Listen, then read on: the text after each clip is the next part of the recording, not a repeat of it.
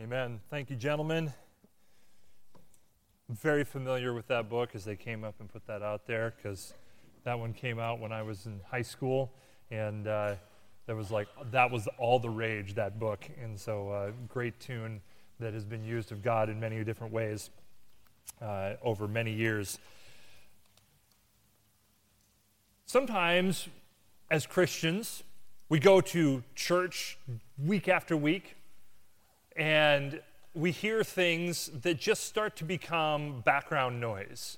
They start to be the things that we expect to hear at church all the time, phrases that lose their actual meaning. Today I want to talk about one of those in the opportunity I have today to talk with you. This is a great privilege, and I appreciate being asked and having the ability to stand in front of you folks today and speak with you about this concept. Today I want to talk about what is the glory of God, and how does understanding the glory of God and what it means to glorify God, how does that change, or how could that affect how I act in my everyday life? So let's start with a word of prayer as we begin on this topic. Dear Heavenly Father, I pray that as we have this time together this morning, that you would be glorified. Lord, I pray that you would help me to be clear and concise, to get the information that is needed to understand and to challenge and to spur to love good works and greater glory of you. God, I pray that you would help me to be accurate today as well. Most of all, I pray that the passages that we look at would have an impact in the hearts and the lives of these students, faculty members, teachers, and visitors. And may we be greater reflections and reflectors of praise and glory to reflect it up to you, that you may be lifted high. In Jesus' name we pray. Amen. The concept of glorifying God is all around us in church culture. We hear and we see it everywhere.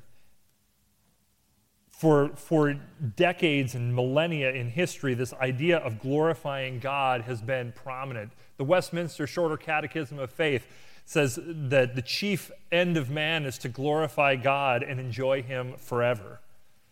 When you study dispensationalism, you get the concept that the chief end of history is the glory of God, or that God is to be glorified. Sometimes it's called the doxological purpose of history.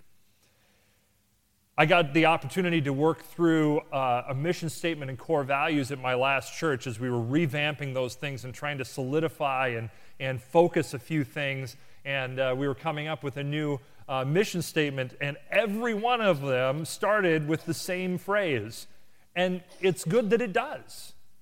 But it seems like every church mission statement everywhere starts with, such and such a church exists to glorify God through, and then it fills in the gap, fills in the blank with how they want to portray themselves. But the goal there is to glorify God. Even if, as you see on the screen there, the MBU mission statement, developing leaders for ministry in the local church and the world to the praise of His glory. It's everywhere. And because it's everywhere, sometimes we just think, well, what's the glory of God? Well, it's the glory of God. I mean, it's glory. It's glory. And that's all we get. But there are some wonderful and beautiful nuances to this term glory that I'd like to help you see today. Last time I got to preach last fall, I did more of an expositional sermon. This one is very topical, so we're going to be going to several different passages as we get into it. But the word that we understand as glory in both the New Testament and Old Testament are very tied. And as we get started, I want to talk about a term that you'll hear often and might flitter through your mind if I didn't talk about it right up, and I just want to get it out there. Sometimes people, when they think about the glory of God, they want to talk about the Shekinah glory. And you hear about this, and I just want to say it's not an actual biblical term. It's found in the writings of the Talmud by the Jewish rabbis, and it's an expression used to emphasize the presence and dwelling of God with man, and that radiance and the radiance thereof. So as we talk, I'm not necessarily talking about the Shekinah glory. That is something that has a whole realm of study on its own and that is a little bit extra biblical, although the concept does help us understand one aspect of the glory of God. So in Exodus, the presence of God is seen in things, especially like the pillar of cloud and of fire. And these things were with the Israelites all through the wilderness wanderings and even in the tabernacle as it was set up in the Promised Land. But one of the best examples that we have of this issue of the glory of God, and our first concept that I want to talk to you about in what the glory of God means, is found in Exodus 33:18. Exodus 33:18. It's a really interesting discussion that features the presence of God and his shining radiance.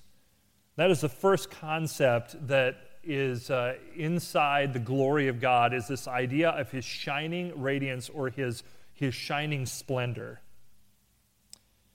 In Exodus 33:18, Moses is on Mount Sinai. He and God have been having several conversations. And at one point, Moses asks this in verse 18, and he said, I beseech thee, show me thy glory. Show me thy glory. And then we know, we don't have time to read it all, but as the passage goes on, the narrative goes on, we see that God tells him, you can't see my face. I'll let you see the trailing end of my glory as I pass by. I'm going to hide you in the cleft of the rock, and you're going to see just the very trailing end. And even that amount of Moses seeing that small amount of God's glory in its shining radiance and its splendor was enough to make his face glow and shine so much that days later when he came down off the mountain, people said, you've been with God. You're shining. So the first concept that I want you to think about here is this idea of shining, splendorous gloriousness. The Hebrew word that here is called glory. Sometimes it's rendered glorious. We've got noun forms and verb forms and all that kind of stuff. But the root in it is used around 200 times at least in the Old Testament. And in 45 of those times refer to the presence of God and the visible manifestation of God. It's such an important and weighty concept that when the Septuagint translators of the Hebrew Old Testament, they went to translate the Hebrew Old Testament into Greek around 200 BC, they chose a Greek word that was close, that kind of just meant opinion, but it's the best that they could get. But because this concept, the Hebrew word that was used for glory, was infused with this concept so heavily, they actually succeeded in, for the New Testament, redefining the word. So the Greek word that we find that is glory in the New Testament is very heavily dependent upon the Hebrew understanding of glory as well. There's a straight through line from one to the other. So the Greek word translated glory so often, such as in 1 Corinthians 10:31, whether therefore you eat or drink or whatsoever you do all to the glory of God, it's tied directly in its understanding to the Hebrew word and concept of the shining radiance and presence of God. You can't get away with it. You can't get away from it. As soon as you start studying out what glory is in the Old Testament, you're pulled directly into this concept of the shining radiance of God. And because it is so important, then as things migrated through the Septuagint into the New Testament, the translators took their Greek word and basically redefined that Greek word by what that Hebrew word was meaning as well. If you look in the New Testament, look at John 1:14. Gospel of John, chapter 1, verse 14, we see another example of this as well. And the Word was made flesh and dwelt among us. So we have that presence aspect talked about, dwelt among us, and we beheld his glory, the glory as of the only begotten of the Father, full of grace and truth. So we have the presence of God, and then this idea of glory, of the shining splendor and radiance of God. So the first concept of the glory of God has to do with his shining radiance and splendor and presence thereof. The second part that is tied into the concept of glory, the glory of God, has to do with his enormity or his bigness. Look in Psalm 108, verse 5.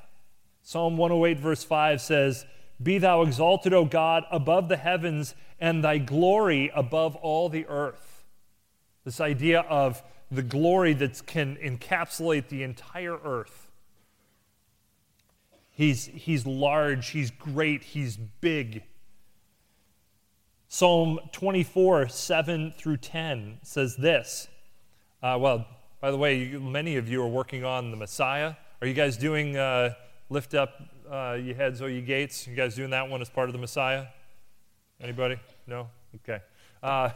One of the songs in Handel's Messiah is from this text. "Lift up your heads, O ye gates, and be ye lifted up, ye everlasting doors, and the King of glory shall come in. Who is this King of glory? The Lord strong and mighty, the Lord mighty in battle. Lift up your heads, O ye gates, even lift them up, ye everlasting doors, and the King of glory shall come in. Who is this King of glory? The Lord of hosts. He is the King of glory." So there's a lot of different ways that people have interpreted this passage, understanding what are the heads, what are the gates, what are they asking them to do, all of that. There are several different interpretations of that. When I study this out, I think that this is literally talking about the bigness of God. Lift up your heads. It's the idea of that headpiece of the door. It's got to get bigger. It's got to get higher, because God is so big, to enter in, we need more space. Lift up your heads, O ye gates, and be lifted up, you everlasting doors. He's coming in, and he's big. He is mighty. He is mighty in battle. And so we have that idea of the King of glory, that bigness of God. So the first part, again, the glory of God has to do with his shining radiance, his splendor. Number two, the enormity or bigness of God. And then number three has to do with his honor or the weight of God. Very tied to the concept of his enormity, his bigness, but it's the idea of the weight of God. You know, there's a funny thing about the Hebrew word that's often translated glory. In Hebrew, originally it was just consonants, and so vowels had to be supplied, and then often it was by context that they would understand. Later on, they put in vowel points and all that kind of stuff, so that you kind of know what vowels are supposed to be there.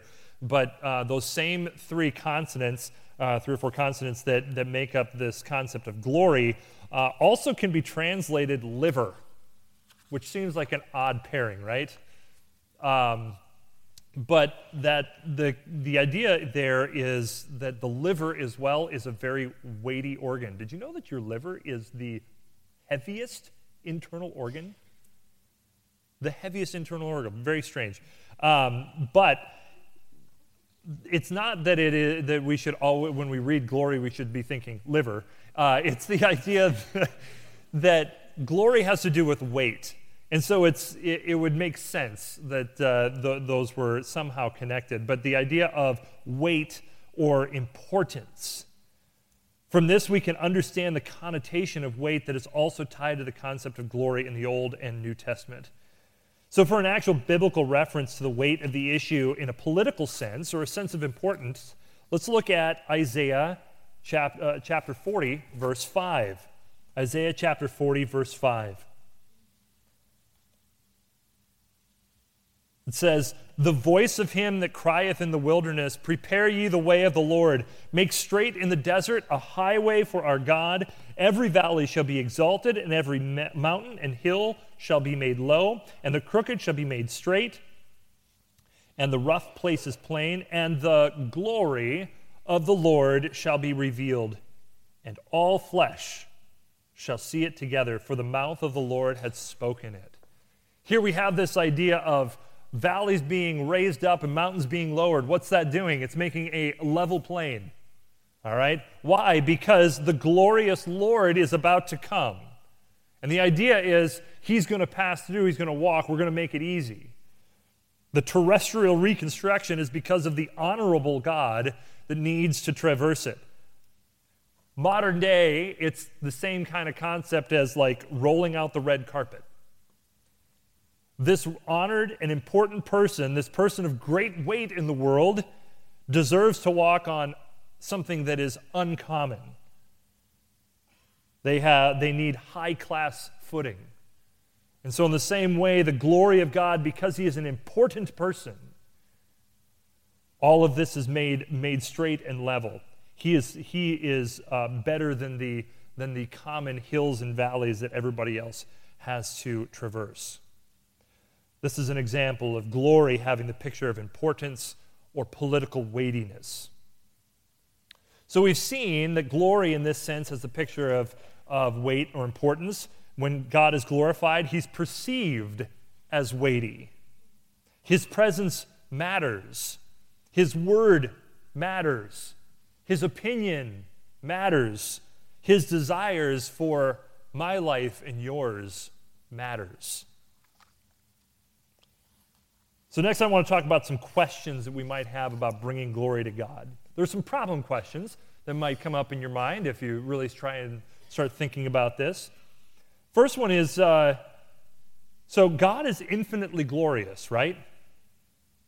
Because he is infinite and perfect in all of his attributes, and he's infinitely glorious. So how can we bring him more?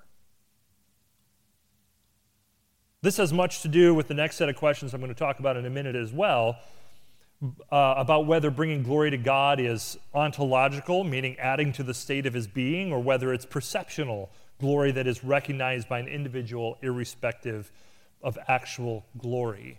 I'm going to tie that one up in a moment. But it's a good question. How can we bring glory to an infinitely glorious God? How can imperfect and corrupted beings add to the perfected glory of their Creator? God's actual glory is established and unalterable. His actual glory is established and unalterable. But his glory as the splendor, enormity, or weightiness understood and assented to by others is constantly in motion and subject to influence and change. I'm going to say that again. His glory as the splendor, enormity, or weightiness understood and assented to by others is constantly in motion and subject to influence and change. So another question is this concept of bringing glory to God personal or communal? Can I do this all by myself? Can I bring glory to God all by myself?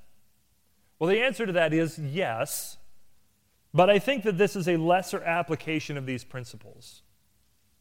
However, I would say if you're not reminding and convincing yourself of the splendor of God, the enormity of God, the importance of God, then you will not be successful in making him out in those ways in the eyes of others.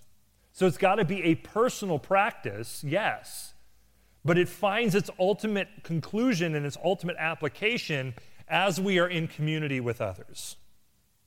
The primary end of the process of bringing glory to God or glorifying God is in the context of others, in context of community, or at least external to oneself. So the last few minutes I have here, I would like to talk with you about the practice of bringing glory to God. We've talked about what the glory of God means, what some of the three big ideas that are in that concept of the glory of God. But now if I'm supposed to bring glory to God, what does that look like? What does that actually mean? How could that change the way I look at life? As Christians, we are the redeemed image bearers of God. We're the closest thing to the physical manifestation of God on earth at this time. I'm not saying we are gods. That's not what I'm saying. But we are the image bearers of God. And mankind is a marred image bearer of God, but we are redeemed, and so we are closer to that actual image than those who are unsaved. We're the closest that there is at this time on earth because we don't have the physical representation of God in the person of Jesus Christ, though we look forward to the time that we do. Our lives hold untold possibility of showing the glory of God. When people see us, are they enamored of the one and truly splendorous God? So how do I make God shine to others? Look at Matthew 5:16 to begin with. Matthew 5:16. You are the light of the world. A city that is set on the hill cannot be hid. Neither do men light a candle and put it under a bushel, but on a candlestick. So we're talking about light and shining, the splendorous nature of God. And it gives light unto all that are in the house. Let your light so shine before men that they may see your good works and do what? And glorify your Father who is in heaven. They see your light. They see the good works that you do, and they see it as luminous. But because you are Christ's child, you will reflect that glory of God. As they either try to praise you, give you praise, glory, encouragement, things like that, you reflect it up to God. Or as they look at you, they are drawn to the beauty and splendor and luminescence of God. How do we make God shine to others? Well, our good works, our living as Christians, all of those things that God asks us to do that he says bring him glory, we do those things and we make him shine in the view and the understanding of others. It's our good works, but it's our good works as a reflection. Next, look at John 11, verse 4. John 11, verse 4. This is in the context of Lazarus, who was sick and then died.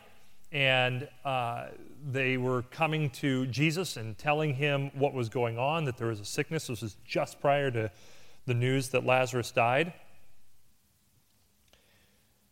Jesus says this, when Jesus heard that, he said, "This sickness is not unto death, but for the glory of God, that the Son of God might be glorified thereby." God planned this event in the life of Lazarus, in the life of Lazarus' sisters, in the life of Jesus. He planned it in order for him to shine and for Jesus to shine in splendor. So what is then the application? How does that work into our life? Well, it's the idea of allowing our circumstances to speak of the splendor of God. Allowing your circumstances, your life circumstances, to speak of the splendor of God. How does your homework and how you do your homework speak of the splendor of God? Is it in the work that you're doing? Is it when you're successful in it that to those around you, you make God shine because you know that it wasn't all in you to get this homework done and to do it well, but it was God working through you and giving you some ideas and helping you go down the right path and having that spark of an idea for your paper topic and say it was the Lord and I wouldn't have been there without him. I just thank God so much for that. Are you making God shine even through your homework? How about when you are involved in music? When people hear you sing or hear you play or hear you do speech, are people drawn to the luminescence of God? How about your school bill? Can God be made radiant in your school bill? There are lots of opportunities, whether it's through a good job that you get to work hard for and say, God provided for me a job to help me pay my school bill. Or maybe it's that precious, unexpected gift. Are you using those things to help God look like a shining entity that is in your world that outshines all of the other things that are glorious? Maybe your family trouble. Maybe it's your family trouble where God needs to shine bright, and you need to bring a little bit of that spark. Maybe it's trials in your sports teams. Things are going rough. How do you make God shine? Is that the question you ask? Things are dark right now. We need the light of Jesus. How can I help make God shine brighter in this situation? Maybe it's in your fight against sin. So often we lose sight of the glorious splendor of our Lord and Savior. And we are so easily drawn away by the lower lights, the lesser lights. Make God shine in your fight against sin. So how do I make God big in the minds of others? I'm running out of time, so I'm going to speed through a little bit of this. How do I make God big in the minds of others? Well, we can do it by example. It starts with your overall testimony. Do people around you know that you are God's child? If you don't have that, the rest is going to be pretty hard. Do they know it either by your speech or the way you live, or both? The largeness of your righteous actions can show the largeness of God. You can be living for the larger kingdom of God, and that shows your understanding of the largeness of God. Think about Matthew 6:33, where it says, seek ye first the kingdom of God, and all these things shall be added unto you. The things that you may worry about, food, clothing, shelter, things like that, all these things will be added to you. God is just basically saying, I'm going to take care of you. You seek my kingdom, I'm going to take care of you. Paul Tripp, in his book, A Quest for More, develops the idea that living for yourself shortchanges the great things that God has for his children. And he makes that case partly here from Matthew 6:33. And his clutch statement in this book that he keeps going back to and developing is this idea of don't shrink your life to the size of your life. Your life is pretty small. We can only imagine so much. But if we release our little kingdom and say, I'm going to live for the greater kingdom of God, he opens up so much for our life. So much that we can be involved in, things we never dreamed about that we could be used for God. He is so much bigger and greater. And then as we release our little kingdom and walk with God in his kingdom, and we experience that greatness, we can show his greatness. We have brought glory to God by showing the greatness of God even in our life as we pursue his kingdom. We can also make God big in the minds of others through interaction. How often does a great act of God come up in your conversation? How often does the work of God in your life that is awesome and amazing, how often does that come up? How often does it pass your lips? Well, that's just kind of weird. I don't really want to be that guy or that girl. Like, we're at Baptist University. I mean, we're talking about it all the time. I don't want to be that guy who's bringing it up again. Showing the greatness of God. When you are encouraging your friend who's downhearted, is the greatness of God something that you can make into a comfort and an encouragement? In our lives, as we are tempted to choose sin, one of the aspects is that our view of God has gotten smaller. He's not big enough. We don't see him as sufficient enough in our minds at that time. If you're an accountability partner for someone, whether it be for sexual purity, for correct responses, or getting rid of bitterness, do you point them to the greatness of God that is sufficient and large enough to fill them. So finally, how do I make God then weighty in the decisions and the life of others? Well, again, first of all, by example, 2 Corinthians 1, 17 through 20, Paul here is talking to the Corinthians. He says, "When I therefore was thus minded, did I use lightness, or the things that I purpose? Do I purpose according to the flesh, that with me there should be yea, yea, and nay, nay? But as God is true, our word toward you was not yea and nay, for the Son of God, Jesus Christ, who was preached among you by us, even by me and Silvanus and Timotheus, was not yea and nay, but in him was yea. For all the promises of God in him are yea, and in him amen." So here we have this idea, it's a little convoluted. In the context, Paul is saying, I can be trusted. I told you what I was going to do. I wanted to come and see you, and I didn't just say it flippantly. I meant it. I was sincere. All right? I was sincere. Why? Because of the glory of God, the work of God. I'd like to develop that a little bit more, but I don't quite have enough time to develop all of that. But in this section, he is saying that because of Jesus, he is sincere and he's trustworthy. Jesus was important to him, and so just saying words that made you feel better, like I was going to come to you, just saying words that made you feel better wasn't interesting to me. Jesus is important to me, so being sincere is. And that sincerity is because of Jesus. From this passage, we can see that being trustworthy with our comments, keeping our word, is associated with bringing glory to God. We may not think that it is important sometimes, but it is. I can't tell you how many times I've talked to people who have told me they're going to do something. They're going to come to school here in the fall, or that they're going to do a thing to prepare for basketball or something like that. And they say, yeah, they're going to do it because they think that's what I want to hear. But they're not sincere. One way that we can show that God is important to us is by our sincerity and holding to our word, that our yes be yes and our no, no.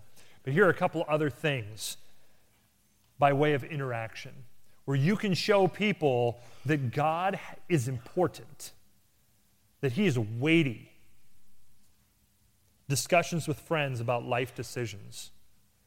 When people come and talk to you about their boyfriend or their girlfriend, or about what they're going to do for the summer work, is God part of that conversation? Is he not just the thing that's in the background that we all assent to understand that, yes, we all want to do what God wants us to do, but is he in the forefront? And how do you bring him to the forefront? There are many different ways, but is he in the forefront? Is he important in the discussion? When you counsel with people who are struggling, are you worried about trying to fix the ways that they act and work and talk and act towards one another? Or are you looking to see, are they putting God first? Is God important to them? How can I show them that God is important here? He is weighty. His opinion matters. Do you infuse conversations with concepts like, what would walking in the Spirit look like in this situation regarding your feelings? Regardless of your feelings. As you're doing this, you feel one way, yes, okay, we understand that, and we want to deal with that. But for a moment, let's think about how would the Holy Spirit have us walk in this, regardless of the feelings? And then let's see if we can reconcile those and work on those feelings as well. But is the work of God important enough to bring that up? Scripture. Does Scripture come up in your conversations? When you're dealing and discussing and going through things that may seem apart from God or apart from Scripture and mundane, does Scripture come up? And then finally, the last one I want to say, you may say, is he going to get there? The most important, If you want to help people around you know the weightiness of God and that he is important, go to him. Take those people around you to him in prayer. Prayer is probably one of the best ways we can immediately, quickly show the importance of God. Because if we are at a deficit for what we want to do in life or what we think we should do, if we're at a deficit not knowing what we should do, we need to go to the one who abounds in that wisdom and abounds in all of that. We need to go to God in prayer. So, the three concepts of the glory of God: his splendorous luminescence, his shining. That God is big. He is bigger than you, bigger than me. He's just big. And let's glory in the bigness of God. And then also that he is weighty. He matters. He's important in every area of life. If you think about those three things in life and are thinking, I want to bring glory to God, how do I make God shine right now? Or how do I make God look really big? How do I make God look weighty and seem important in this situation? If you're asking those questions and you follow through on those things, you will be successful in bringing glory to God. People will live and see that God is amazing and glorious, and we will be living to the praise of his glory. Let's pray. Dear Heavenly Father, I thank you so much for the opportunity. Lord, I hope that I've even succeeded in what I was preaching about, that you shine brighter today, that you are bigger, that you are weightier in the minds of all those in attendance today. God, we want to bring you glory. We know that that is what we're here to do. So, Lord, I pray that we would be a university that moment by moment, day in, day out, opportunity by opportunity, make you shine in the minds and hearts of others. Convinced that you are big and that you are important. And may that be in all that we do. In Jesus' name we pray. Amen.